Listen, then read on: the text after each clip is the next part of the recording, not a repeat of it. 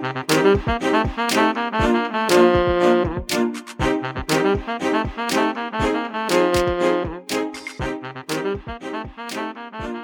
to Fried, the ultimate guide to burnout podcast. If you've ever been burnt out because of your job, your relationship, or just your life, this is the place for you. We will talk all things burnout by sharing deep stories of personal transformation each week with a new guest who vows to share their stories without leaving out the scary bits. This is raw, honest, and brought to you by acupuncturist and burnout coach Kate Donovan, whose own experiences make her determined to change the current burnout culture.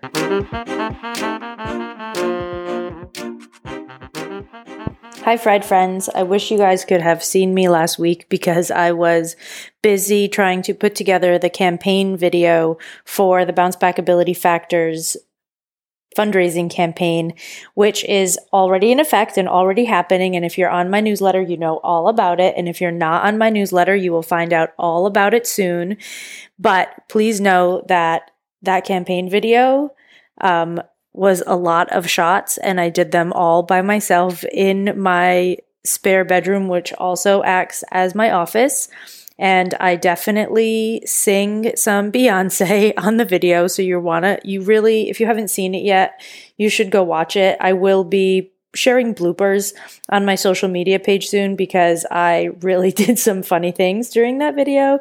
And I'm really proud of how it came out, even though I didn't have the proper lighting and I don't know how close I should stand to the camera and I didn't have a professional working with me, but it was still a really fun project and I'm really happy with the way it came out.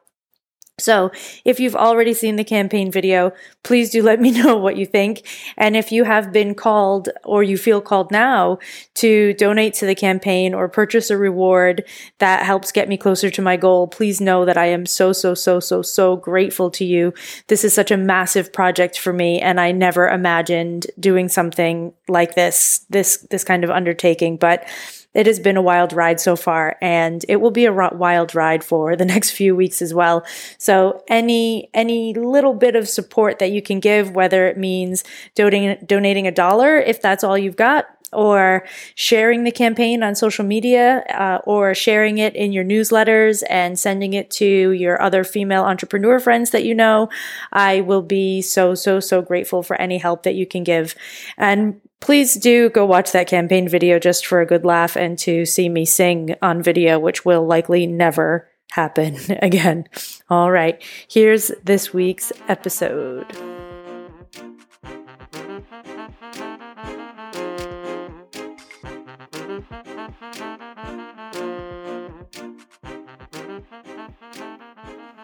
Hello, everybody, and welcome back to another episode of Fried, the Burnout Podcast. This week, I am super excited to share with you the space that I'm about to share with Stacy Mitchell, who is a life coach who helps women with high-functioning anxiety. Insert raising hand emotion there. She helps women with high-functioning anxiety find their calm and live their most authentic lives. Stacy was trained at Rally Coaching Academy in authentic leadership coaching, but also has a master's in counseling from Hofstra and a bachelor's in psychology from West Texas A&M. If you can't tell, she loves personal development and helping others achieve their dream lives. She's traveled to 22 countries and has even career coached a sheikha, who is a Middle Eastern princess, which is super fascinating, and maybe we'll weave that into the story at some point. But Stacy, welcome to the show. I'm super excited to have you. We have been going back and forth on Instagram for months now, so I'm really excited to finally be having this conversation with you. I am so excited as well. Yeah, we have struggled to get a time on the calendar, but I am so happy. Super huge fan of the podcast, so just so glad to be here and to share my story. Great. So as you know, as a fan of the podcast, we start every episode by inviting our guest to share their burnout story. And I would like to do that with you now. So you can just jump in and let us have it. Great. Oh yeah, that story, that burnout story. I think mine goes back way back to probably even high school years and not really knowing that I was burning out when I was burning out. But I will not take you all the way back there quite yet. I will focus on something that I think surprised me, which happened over the last couple of years, which was I did what I thought I really wanted to do, and I went after a promotion at work. And, I was really hitting it out of the park at work at that time. And I was doing such good work, and I was getting, the accolades and all of it. And I was happy. And I was like, the next natural progression is this promotion. So I went after it and I got it, which was amazing, but it turned out to be a little different than I had expected. And I was suddenly managing all of my peers. And I had mistakenly, I think, taken on this idea that I had to work so much harder and I had to prove myself, because all of my peers who knew me before, now I'm managing them, and I have to come in and act like I know all the answers, and that I can lead them, to success. And I felt a huge weight on my shoulders, and I started working longer hours because I thought that's what I was supposed to do. And I was getting paid more, and I just had the sense of obligation of, ooh, my pay was raised so much. Now I need to work so much harder and so many more hours. And I started doing that. And of course, that didn't work out so well for me. My health started to plummet. My face was breaking out. I'm still healing my face, actually, from all of this. And I ended up on a phone call with a career coach in April, and a few months into my job, and just bawling my eyes out because I was so unhappy. I was so unhappy with the work I was doing, and things had not turned out the way that I had expected them to. And, I did a lot of work with my career coach, and something that kept coming up for me was, this is a pattern in my life. And it really comes back to this mindset that I think I have always had, which is that underlying belief of, I'm not good enough. My achievements are what keep me lovable and worthy. And I need to work really hard to be loved and to be worthy and to have friends and to be successful. And that's the only way to do it. And I was tying so much of my worth into the achievement, that I couldn't even see what I really, really wanted for my life. And, as I dug deeper into this, I was getting into mindset. And at this point, I already had the background in counseling and psychology, but it's so easy to miss this in yourself. It's so easy to see, for me, I think I've been living my entire life with using anxiety as fuel to do better and to keep going for more. And ultimately, it led me to this burnout. And when I looked back, I could see that it was happening more than once. And you don't know it at the time. I just thought I was exhausted and would take breaks, and I was able to when I was younger. But at this point, I knew I needed to figure a way out, if that makes sense. During my career coaching program, I figured out I wanted to be a coach, and I started going through the training. And it was during that training that I was sitting there, and I have never experienced anything like this in my life, but it was a group of people who I love so much, and hopefully they'll be listening to this, at Raleigh Coaching Academy. And we were just so in it together, so present with each other. And I left the first weekend I had with them more calm than I'd ever been in my entire life, I think. And even the trainer was like, you look like a totally different person leaving that training. And I felt like a totally different person. It came back to just staying in the moment and being present, and not constantly thinking ahead of all of the things that I needed to do, but being with people that I, ultimately now I loved, and paying attention to them and being with them. It just made such a difference. And I've been able to take all of that and kind of package that into now what I am able to offer, my clients as a coach, because I completely understand how this can happen. Yeah. And you said at some point that your health started to plummet, and you mentioned that the main symptom that was bothering you, that you're still dealing with that sort of aftershocks of, was your face breaking out. Was there anything else that was happening during that time, or was it just your skin and you were like, oh, this is not okay? It was more than my skin, as you can imagine. I noticed that I started to have a lot more digestive issues, and even in the midst of some meetings, it was almost as if my stomach was on fire. And I remember once coming out of one, and then calling my dad later and saying I think I might be getting an ulcer. And luckily I didn't get a full-blown ulcer, but he was like, I think, you need to take a look at your life. Something this shouldn't be happening to you. Right. So there was the skin, there was the, the stomach issues, headaches started happening. sinus issues. I mean, I've grown up with allergies my life, but the sinus issues got worse. Just you start to notice like everything seemed to be going wrong in my body. My shoulders were killing me, like the typical, I think, stress response, which I've heard so many other people on your podcast also talk about. But it's difficult when you're going through it. Well, and it tends to build on slowly. So first, you notice that you have a couple of pimples, and then you notice that your sinuses are a little overactive, but you're forgetting about your pimples because you're thinking about your sinus. And then your stomach is on fire and you're forgetting about your sinus and your pimples because you're thinking about your stomach. And you don't stop to take an overall photograph of what's really happening. There's no snapshot moment to say, oh, this is the whole picture. And the way that Western medicine is set up, you don't have the opportunity to do that with your doctor either. Like I found over the years that with acupuncture patients, when you come in for an acupuncture appointment, we usually have about an hour where we go through your whole body, head to toe. And we would tell them things like the lungs and the large intestine are connected in Chinese medicine, which means it's really common to have sinus things and digestive issues at the same time. See, right? I had no idea. Right. I mean, you just have no idea. Yeah. Right. So that makes sense to us. So when people come in and share this whole picture, we can say, yeah, but look at the whole picture and here's how it connects to itself, which is a whole different, I still missed things in my own body, right? Because we're not really great at being objective to ourselves. But there's this sense of separate pieces that happen, because you just told us now all of the physical symptoms, but one of the things that you talk about the most and one of the things that I resonate with you the most on is anxiety. And that's a symptom that gets worse during burnout as well. Right. But that's one of them is, belongs to the mental health professional, and one of them belongs to the GI doc, and one of them belongs to the ear, nose, and throat doctor, and another one belongs to the dermatologist. Right. And none of them talk to each other. Exactly. Yeah.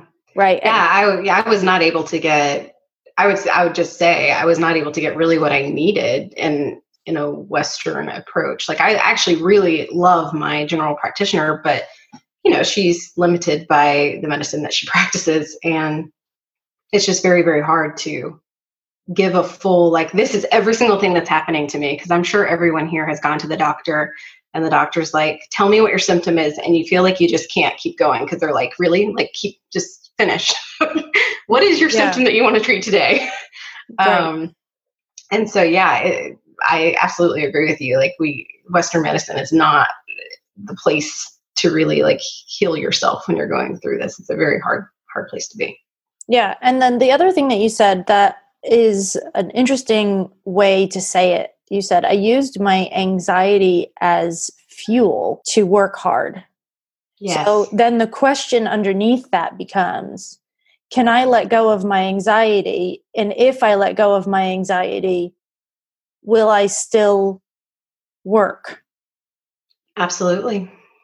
Right. And I think that it's funny because it's almost like a fear loop, because then you get nervous. If I let it go, am I just going to laze around on the couch and not go after my goals? Who am I without this anxiety in my life? Am I a totally different person? Yeah. And these are things you have to grapple with. Yeah. Yeah. And it reminds me of, kind of being in the body positive movement, saying, I love my body as it is, but still wanting to work on it. And you're kind of in this place well, if I decide I love my body, am I going to have any motivation to do something? So what has your experience been then as someone who is working through their levels of anxiety and shifting it for clients? How does that shift? Yeah. I think for many people, it's something that I've loved about your podcast actually is it's not just about the mindset and the thought work, right? And that is something that's really important to me. I love thought. I love thought work. I love, cognitive behavioral therapy. I've studied all of it. But at the end of the day, it's also about almost creating these calm responses in yourself. And that takes practice. And I think for many people who are living with high functioning anxiety, like I am or was, it comes to scheduling times of peace and doing nothing, because it's so weird in our culture to do that. And even doing that, you need to work through it. So I don't just say to my clients, like, go schedule an hour and not do anything, because that might make them really freak out.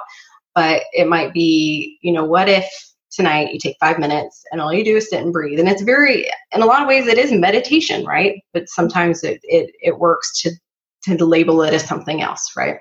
Yeah. You're sitting, you're breathing, you're staying in the moment, and you're getting used to letting your thoughts pass by. You're not attaching to them. You are letting them go, because we're all human, and we're all going to have thoughts that come into our mind. And when anyone knows who's tried meditation knows that there's that moment where you're like, you just get bombarded, right? And you have to wait for the thoughts to kind of thin out. And even then, there's still some that just flow through, and that's just the way it is. But I think for someone who has been living with anxiety and maybe even not realizing it their whole lives, just the simple action of not attaching to a thought and not getting worked up into it is huge. And I think so many people could benefit from just that. And it sounds like the most simple thing, but I think that self-awareness and being able to do that is one of the best first steps you can take before you ever start to like rewrite your thoughts or rewrite your story. It's just the ability to see it and to detach from it. Yeah, I totally agree. And I still do this. I mean, you said, am a high functioning or was a high functioning anxious person? I'm definitely still a high functioning anxious person. I have done so much work over the years, and I am much, much better. And I can find myself when I'm in these moments and shift out of them. But my natural state is to still be highly anxious, especially in scenarios where I feel less safe than normal. Right. I think that's in some ways like anxiety is a normal, healthy response. It depends on what it is, right? I talk about this a lot where it's like there's a healthy amount of anxiety in some of us. Public speaking scares us because of the social component, and we're social animals, and that's just, it makes sense. But the problem is when, you can't get through a speech, or when it's working you up so bad you don't sleep the night before, or you practice so hard and then beat yourself up whenever you don't do it 100% perfectly. And I think that's when the problem comes, right? And when you're living with that kind of high, it's almost like living from a place of low level adrenaline, where you're constantly kind of swimming against like a current that's working against you, because you're like trying to get further and further in, and anxiety kind of pushes you back, if that makes sense. Yeah, absolutely. And you had a post recently that I really loved, that you said the 3 Ps of high functioning anxiety, that are perfectionism, procrastination, and people pleasing. Yes. And it's interesting because I got a lot of responses to that. And it's something I laugh about. Like, it came to me on an airplane when I wasn't doing anything. I was just sort of like daydreaming. And I think so much like some of that comes to us when we actually allow our minds to settle, but so few of us ever actually allow that to happen. But regardless, there were so many people that commented on that and wanted to know more and everything else. So I think it's something that so many people are struggling with and can see in themselves. It's using those to protect themselves. It's the 3 Ps for protection, right? Because if I'm people pleasing, no one's ever unhappy with me, and I'm lovable, and that's great. If I'm procrastinating, there's nothing I can do wrong because I'm not doing it at all. And if I'm perfect, I mean, who can hate perfect, right? And what can go wrong if I'm perfect? Everything has to be the way it should be if I'm doing things perfectly, and nothing can go wrong. So it's all self-protection, but it also keeps us so stuck. We're stuck with not moving forward on something that might be really important to us because we're scared of what people will think. Right. Or, scared of failure, which of course, is something that I think everyone fears, but with someone with anxiety, it's so much worse.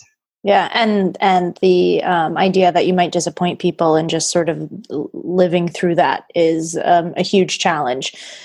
You had your health plummet. You had all of these physical symptoms. You realized that you were a highly anxious person. You talked to a career coach, and you end up in a coaching program, even though you've already done a bachelor's and a master's degree that are both based in psychology. Yeah. I mean, clearly I'm obsessed.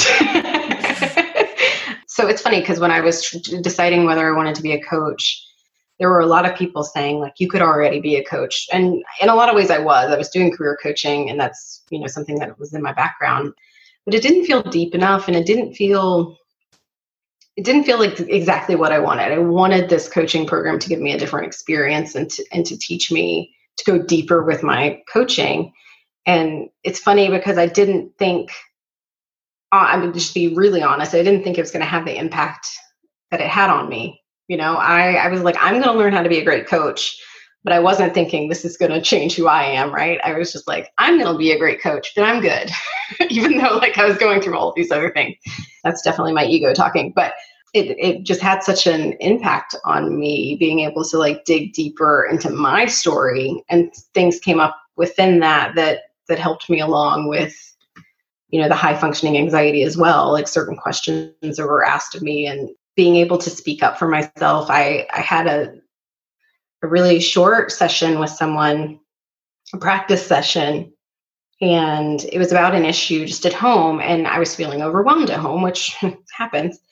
They were like, well, why don't you just like ask, it was a question. It wasn't this question. It was a better questions, but like, what could you do, to make it better? And I'm like, like I could just ask my partner like to do blah, blah, blah. And then I went home and asked and I got it. And it's so funny how like, it seems so simple. And so just like, why didn't you just think of that before? But it really did showcase like the power of coaching. Yeah, this was something that I had a hard time with coaching in the beginning. I did my coaching through apprenticeship. So I was working one-on-one with somebody over the course of multiple years. I had a hard time accepting the depth of it because it was so easy. Absolutely right. And I kept thinking, I could read a book and get the same thing. These are just basic questions. This is really simple. Like, I don't understand why this is expensive and this and that. And I had so many issues with the field as a whole. Absolutely. And it's funny how even when you're in it, even when you're experiencing it, like you were experiencing it and you were, it's easy to, I think your brain kind of tricks yourself into being like, I could do this. And a part of that, I think, to me, that I think is happening is some more self-protection, right? Yeah. It's so much easier to hide away and not be asked the questions and be like, well, I could just read a book and have the same experience. Well, and I didn't want to need help. Yes. I can figure this out all by myself because I'm a smart person. But the fact ended up being that I didn't make the strides I needed to make until I sat across from someone. So right. And I think there's so much to that. It's the support. It's having somebody listen to you, which is so rare in these times. I mean, just having somebody that's just there for you for an entire hour, that is a rarity. I think it's just, you don't even know the impact. And when I was in the coach training, a lot of times they would tell us like, you may not know what your client is experiencing outside of the session. And then suddenly they come back and they have made all of these strides.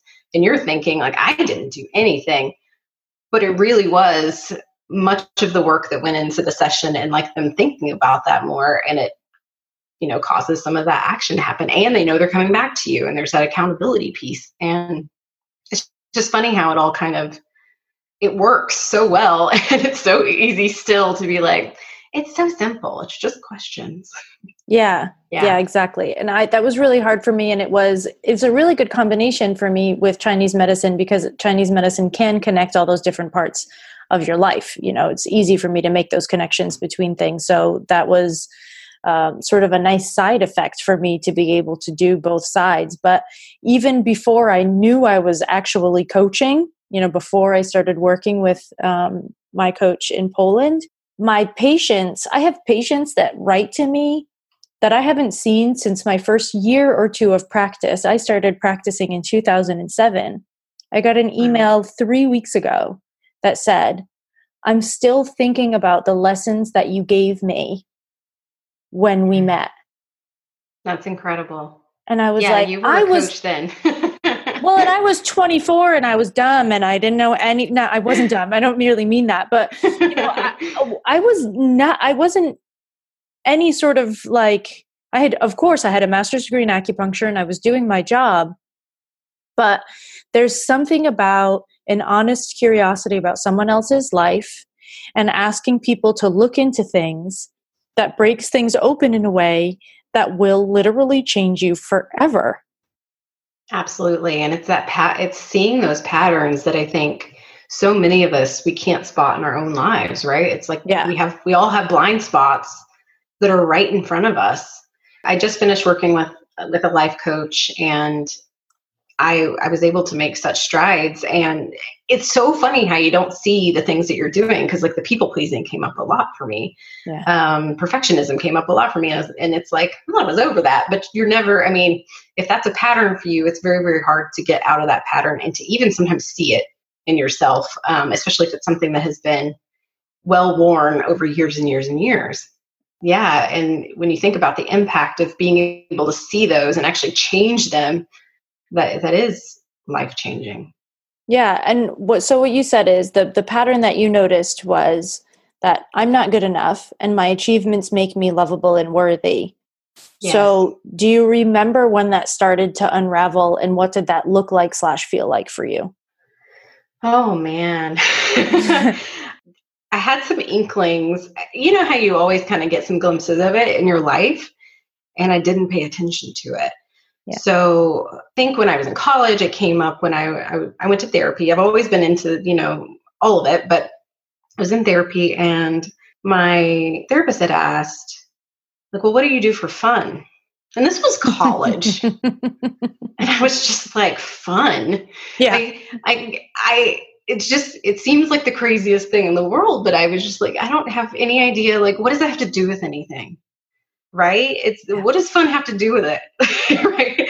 Because I was all about how do I get to, because in that moment in my life, I was like, what do I do with my life? And how do I, get to the next step? She's like, you need to have some fun.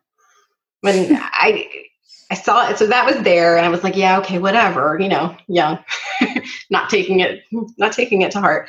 And then years later, I didn't go to grad school right away, so I went to grad school later, and my mentor at that time, we'd gone to breakfast, and he was like, so what do you do for fun? And I was again, it was like, and it's so embarrassing when you're like, I don't have fun, right? Like it's an embarrassing thing to say. And for years and years, fun was not even something I thought about. And it's only really more recently that it's become something that I try to intentionally add in my life.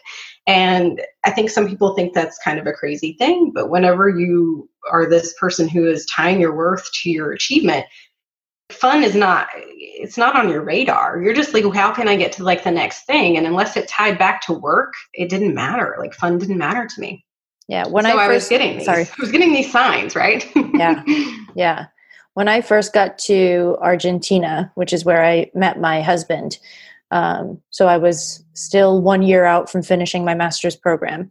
And I went to Buenos Aires for 2 or 3 months, and I was just taking a break from my master's program. I saved my quarters for my bartending gig, and I went down there, and it was really, really hot. It was January when I was there. So it was middle of summer, and it was super hot. It was like so hot that everyone was melting. Like everybody that was staying in the hostel was like, the only thing that we need to know is who is going out for ice cream, because we're dying. And I felt so guilty not doing anything. Like I'm only here for a few months. I have to check off. This is super American too. Like I have to check off all this list of things that I have to see in Buenos Aires that I like prepared, 3 months in advance, and like a crazy person. And my husband, like then not even boyfriend at the time, just a friend, was sitting there, and I said, well, what are we going to do today? He said, I don't know, sit down. And you're like, what? What? I was Yeah. like, I don't understand what you mean. And he was like, why don't we just sit on the couch? I said, but what does that accomplish? And he said, why do we need to accomplish something? And I was like, because life, I don't know. Like, I don't know how to live another way, right? Yeah, I totally feel that. Yeah, it's only recently that we started, and like I've been married a while, and it's only recently that we started taking vacations and being really mindful of not packing it full of stuff. Because it's so easy to be like, we're going to do all the things, and you're more tired from the vacation than you even were before you went on the vacation. So I feel that. Yeah. You went to this life coaching program and you started to unravel this stuff. Yeah. And you sat across from, somebody and asked you about fun. And then you sat across someone again and they asked you about fun. I didn't get it. Yeah. So how did you end up getting it? I think through a variety of ways. I think sometimes people are like meant to show up in your lives that are supposed to teach you things. And there's someone that I work with who's a bit of a hero of mine, and she has more fun than anybody I've ever known in my entire life. I mean, really, like she is always out having fun, always on trips, always like she's incredibly busy, but really, really happy. And she's got 3 kids and she's got a crazy, crazy life. But she's just always having fun, has such an optimistic view of the world. And I almost feel like she was placed in front of me every single day as like this showcase of your life could be this way. Like you could insert a lot more fun into your life if you wanted to. She's got even more, in many, many ways, more responsibilities than I do. And, she's out there and she is living her life in this very almost magical way, if you're going to try to describe it, right?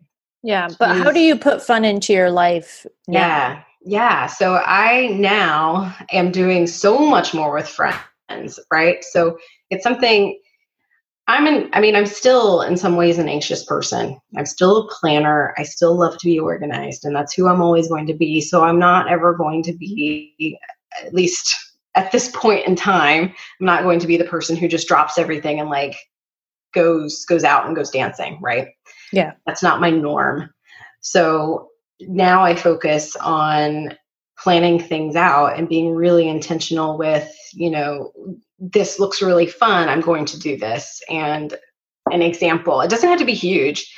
I saw, it was in October, like they were doing a Beetlejuice movie party, and I love the movie Beetlejuice. So I sent it to a couple friends and I was like, I really want to do this. And so we scheduled it, and it was a blast, and we had a really, really good time. And it's just small things. It doesn't have to be huge things. Like I don't have to be, like going on, bachelorette party weekends or anything for me to be having fun.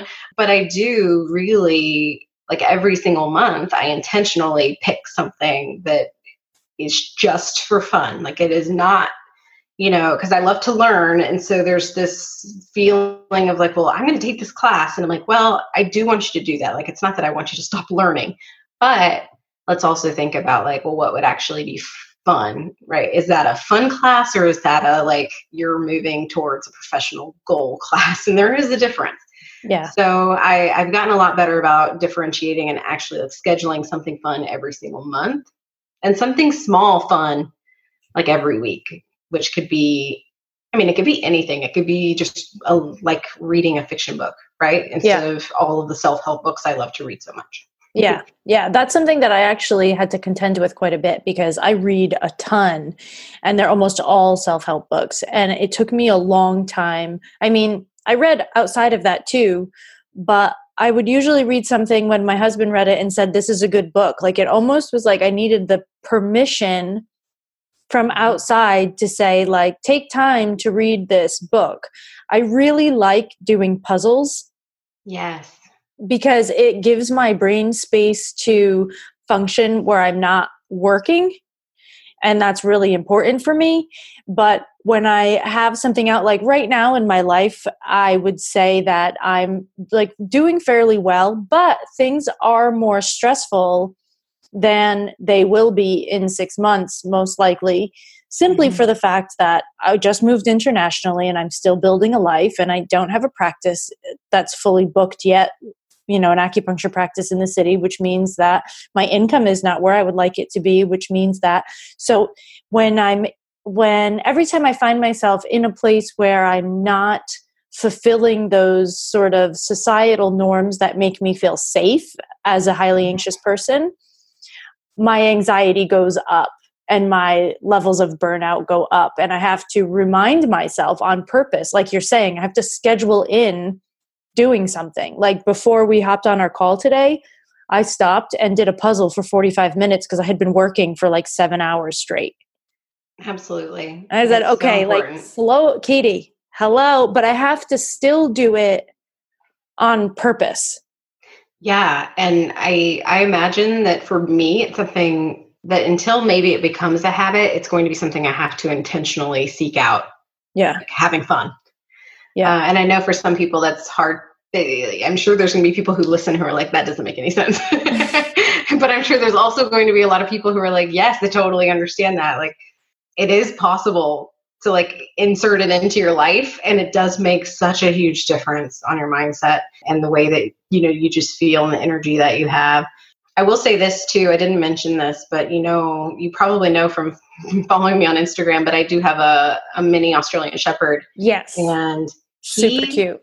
He is amazingly cute, but also has a lot of energy. So I've really, for me, like worked to be really present when we play. Yeah. And it's turned into something that has just been like, it's so much fun, like playing with him. And so that's like an easy way for me to get a lot of fun into my life. It just feels good, right? I'm still taking care of my dog, but it's really fun. And it's a game. Yeah. My husband and I talk about that a lot, that she makes us laugh. Our dog makes us laugh every single day. And now the podcast listeners will know who she is because they could hear her barking in the background before. Yes, we love our animals. And we do love our animals, but that definitely makes life more fun. And it is also one of the reasons that we came back to the States, not because life in Europe is not fun, but because when we were in Poland, we were with my husband's friends at least. So we had some people around us and we had fun on a regular basis. But when we moved to Prague, we didn't have as big of a community and we didn't have as many opportunities to just have relaxed fun. Like the most fun thing for me, the most relaxing thing for me is to be at my home or someone else's home and just sort of chill and laugh with people. Like that's my favorite. I don't need to go do anything. I don't really need to be anywhere. I used to be an extrovert, but then I talked to 50 or 60 people a week for over a decade. That'll do it. I don't want to go to, sometimes I do. I love a well-crafted cocktail, but I don't necessarily want to go to a bar where I have to shout over the music to hear you because that's not the kind of conversation that I'm trying to have anymore in my life. Like that's just not. That is so true. And I think that brings up a good point of like, what is fun for you might not be fun for other people, and not to get caught up in this idea of like, to have fun, I need to go out.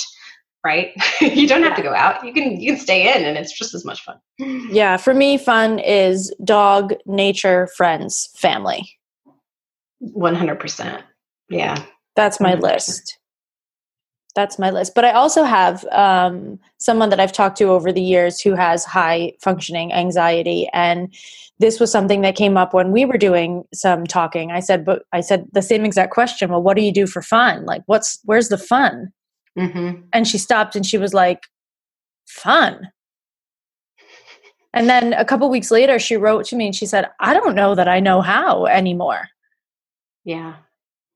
I said, well, you're going to have to learn. It's like riding a bike. You got to practice. Yeah. I see people with this and it's all an experiment, right? Because as I just said, like what's fun for one person may be just terrible for others. Like I don't enjoy the bar scene. Like I never have. It's just not something that I'm super into. And like, if that were my experiment, I would be really disappointed. I just used to drink a lot. I thought that I liked it, but it was mostly because I was not actually present because I was on my fourth drink by the time I got there. Right. I mean, yeah, the numbing out of it does make it at least bearable, right? Yeah. But for so many people, I think like there's this preconceived notion of what fun is. And it really is. If you don't know how to have it anymore, it's all an experiment and just seeing what feels good, right? And that does take time. But I think once you find the thing that energizes you and leaves you feeling like it's almost like a deep satisfaction, right? Like after you had a lot of fun, then you're like, okay, I get it. And how do I get more of this? Yeah. Well, and I think usually the thing that I usually guide people to where you find that space, because it does happen a lot with burnout too. People forget how to have fun. Like we don't know how to engage the pleasure and joy functions of our life and body. Like my word for 2020 is pleasure. Because I know it's something that I still have to work on. But when I'm talking to people about fun, I usually ask people what they enjoyed as children around the ages of 6 or 7. Like, yes. Pick 5 of those things and try them as an adult. Probably at least 2 of them are going to stick. That is such great advice. That's good. Yeah, and when I think about myself, I'm like, what did I like at 6 or 7? But I love to read, and I think of like silly books that I read. But I love to do that, and I love my pets too. So it all does come back to like. It all does come back. Yeah, it's funny how it's a circular in some ways. Yeah, it all does come back. So now you're in this place where you've identified these patterns, and maybe sometimes you're more anxious and maybe sometimes you're less anxious, but probably similar to me, like when you notice it, you can do something about it. So it doesn't control your life anymore. That's right. Yeah. Which is the shift, I think. Like you said before, like all of these things are a practice and everything is it's not like you get to the other side of it necessarily. It shifts and it changes for sure. It does. And you never know, like, I think for a very long time, I was managing my anxiety very well.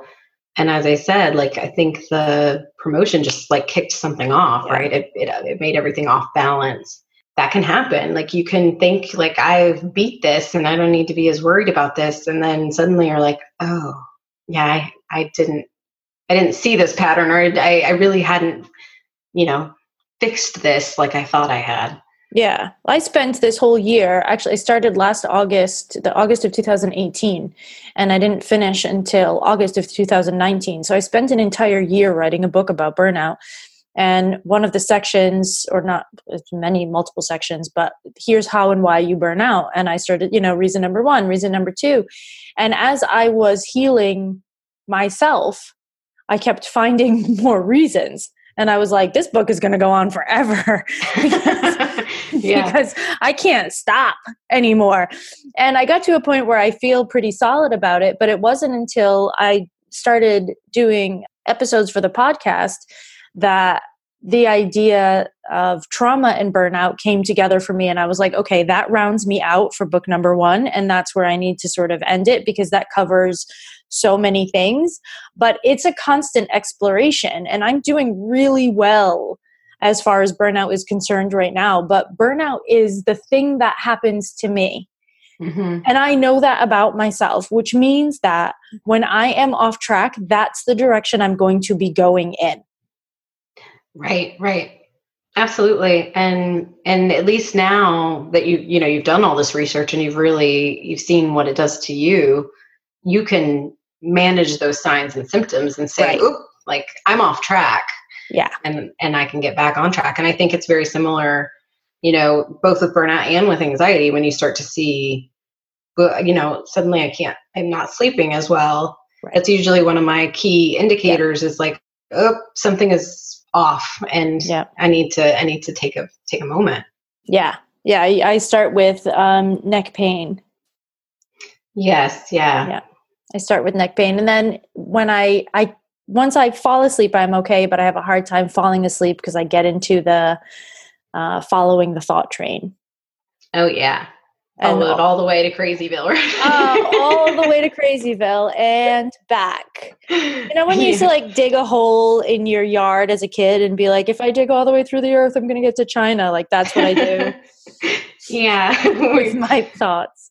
I have been there. Yes, definitely. That's what I do with my thoughts. But now one of my favorite things to do in those scenarios is to put my headphones in, put on Insight Timer, which is my favorite free meditation app, choose a body scan / yoga nidra. Yoga nidra is the original term for body scan, and body scan is what the Westerners have chosen to call it. And that is my preferred method because I need to do something that's body based and guided so that someone else's voice is in my head telling me to relax my toes and relax, the hair on my legs and relax my leg bones and whatever else, like I need someone to be telling me step by step to like shut down here, shut down there, shut down there. And usually sometime during it, I do fall asleep. And I know that about myself, so I can do it now. But, that takes living through it and figuring it out. Right. You have to try so many things until it actually works. Yeah. And it's funny that you said that because I can't think of the name off the top of my head, of course. But there is a podcast that's just someone reading like very, very like boring stories. Yeah. Sleep With Me. Thank you. Sleep With Me. And that has been very helpful to me. Yeah, it's awesome. Like super monotonous, calming voice reading stories about like anything and everything and nothing. Yes. And I mean, like 5 minutes in, I can just be out because as long as you focus in on it, it's like, this doesn't make any sense. And boom, there you are. One of my patients suggested that when I was still in Prague, and I was like, this is genius. Yeah. When I used to have to travel for work, that was something that I would use a lot with the jet lag as well. And with the anxiety of traveling for work, which is something that, I think a lot of people experience. Yeah, absolutely. So what are your days like now? Like, what's your day-to-day right now?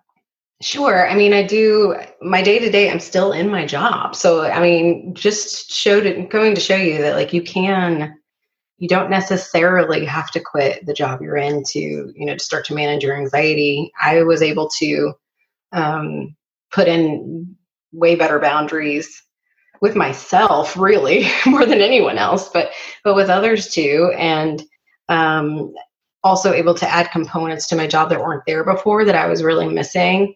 And a lot of that, I had to have really tough conversations with people and ask for things. And it was something that was uncomfortable for me.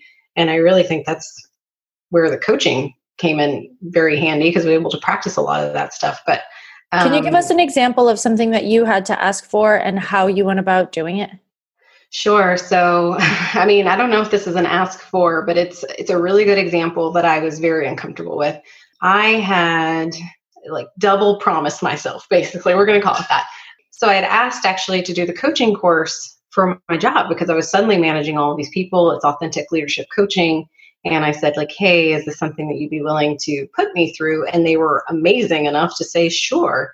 So that was an ask in itself, right? And part of that was I was able to showcase like how much it could help our people. Then I was able to add that coaching component to my actual work, which was something that was really important to me. So those were kind of two things, like just with the one ask of me being able to do this course, and they were able to, pay for it and let me take it.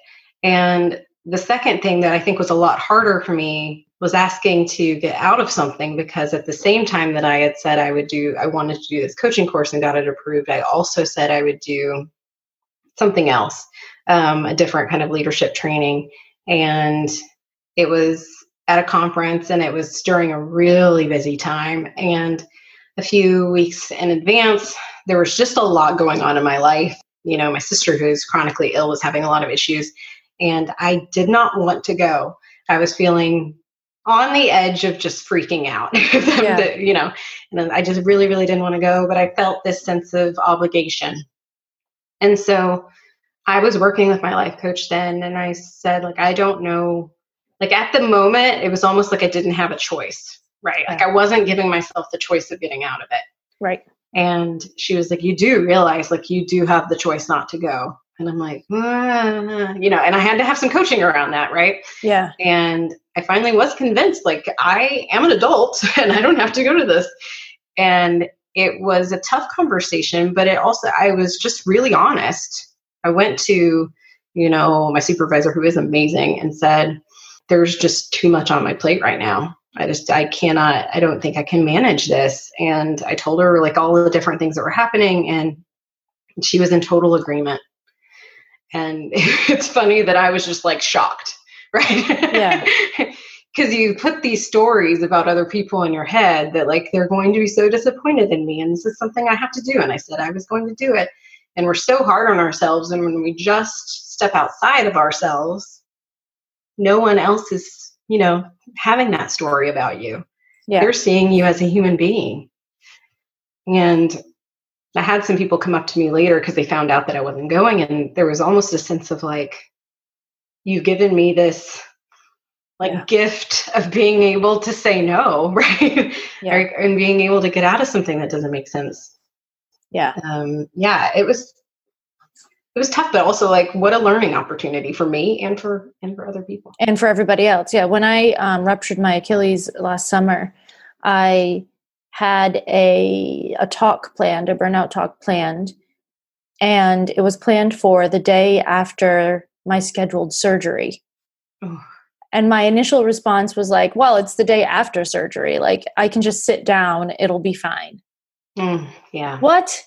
No, my best friend, who luckily was one of my very closest friends, who was doing this workshop with me and sponsoring the workshop, she was like, what would you tell your client right now? What are you thinking? Like, what? No, we're canceling this. We'll choose another date. It's fine. But I was so horrified to think that I had to disappoint people. Even though I've done this work before and I've worked through disappointing people and I've had these difficult conversations and I've done these things, but for some reason, this thing made me feel like, oh my God, these people are just going to be so disappointed in me. I literally had surgery the day before. That day after surgery, I was so loopy. It would have been a really funny talk.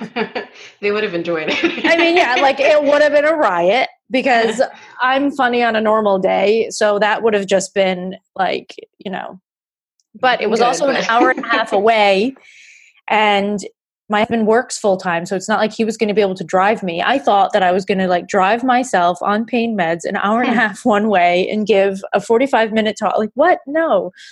So we do get stuck in this loop. Yeah, it's an excellent example of how like we kind of can't see our own thought patterns, right? And how crazy they can be sometimes. I was like, everyone's going to be so disappointed, and everybody was like, oh my God, you're having surgery? Are you okay? And I was like, yeah, I'm fine. What do you mean? Absolutely. And honestly, like I hear examples of things like this all the time. Yeah, me and too. It's like, what are we doing to ourselves? I know, it's so mental, isn't it? So you're still working your job, but you're feeling much better. And Definitely. You're running this amazing Instagram profile, and you're also doing some coaching? I am, yeah. So as you can imagine, I have to be very careful. Yeah. Because it's something where it would be very easy to run myself into the ground again. And so I have to have a lot of boundaries around the business. And I've gotten to where it's like certain times of the day I do not work. Like I have times where it's like, nope, not doing any work. I'm just doing whatever I want to do. And that can be whatever it is. But it took some time because that again is it's habit, but also thought patterns and everything else that goes into that. Based on some of the reviews that we've gotten on the podcast and a lot of the messages that I get on Instagram, which by the way, you guys, if you do want to get a hold of me, follow at Fried the Burnout Podcast on Instagram and message me there. That's like the absolute best way to continue the burnout conversation. That's where I love to do it the most, and that's where all the good conversations are happening. But when I get messages there, and there's so many people that have said after listening to some podcasts, oh God, I didn't realize I was burnt out. Oh God, I didn't realize this, but now because I heard this, etc. So if there's somebody listening today that was like, I had no idea that perfectionism, procrastination, and people pleasing were, signs of high functional anxiety. And oh my God, I think I'm an anxious person and I had no idea before. What would you tell them? First, you're not alone. Like this is something that I think so many people are dealing with. And the scary part about it, I think, is that it's almost hidden in so many ways because you're still able to live your life and you're still, achieving so much generally that it's it can get hidden. Like you don't see it, or other people don't see it, and you feel very alone, and you're not alone. So that's the first thing I want to say. And I would say secondly, like Caitlin, I am always available on, Instagram, and that's the best place to reach out to me. And I do, free consults, and I'm always happy to talk people through what they're dealing with right now. And my Instagram handle is just Stacy Mitchell. And I have even just like free resources for you. I have a free meditation I've recorded. I have, some other resources that I can send to you as well. So I am always here as a support. And it's not just about the business for me. It really is about the deeper message of supporting people with this thing that can really be something that has been driving your life, and you're just ready to be out of the like loop of exhaustion from it. So please reach out to me if you're feeling this way. All right. Well, Stacy, I am so glad that we finally got around to having this conversation. Me too. It was excellent. So glad I was able to have it with you. And I'm so grateful, so grateful for your very precious time and the energy that you spent prepping and being ready for this and showing up for everybody and being present. Thank you. I'm just so grateful. And same to you. Love the podcast. Love all that you do. And, just so glad to be connected with you and to have been invited here. So thank you. Yay. All right, everybody. That wraps up another episode of Fried the Burnout podcast. As we both mentioned, both of us are mostly active on Instagram. So if you want to be in touch with us, please do follow us. My Instagram handle is at Fried the Burnout podcast, and Stacy's is Stacy Mitchell. It's Stacy with an IE. I will put these links in the show notes just in case if you're having a hard time finding us, but I don't think that you will. And if you need anything, please do be in touch. This is what we literally live for. Until next time.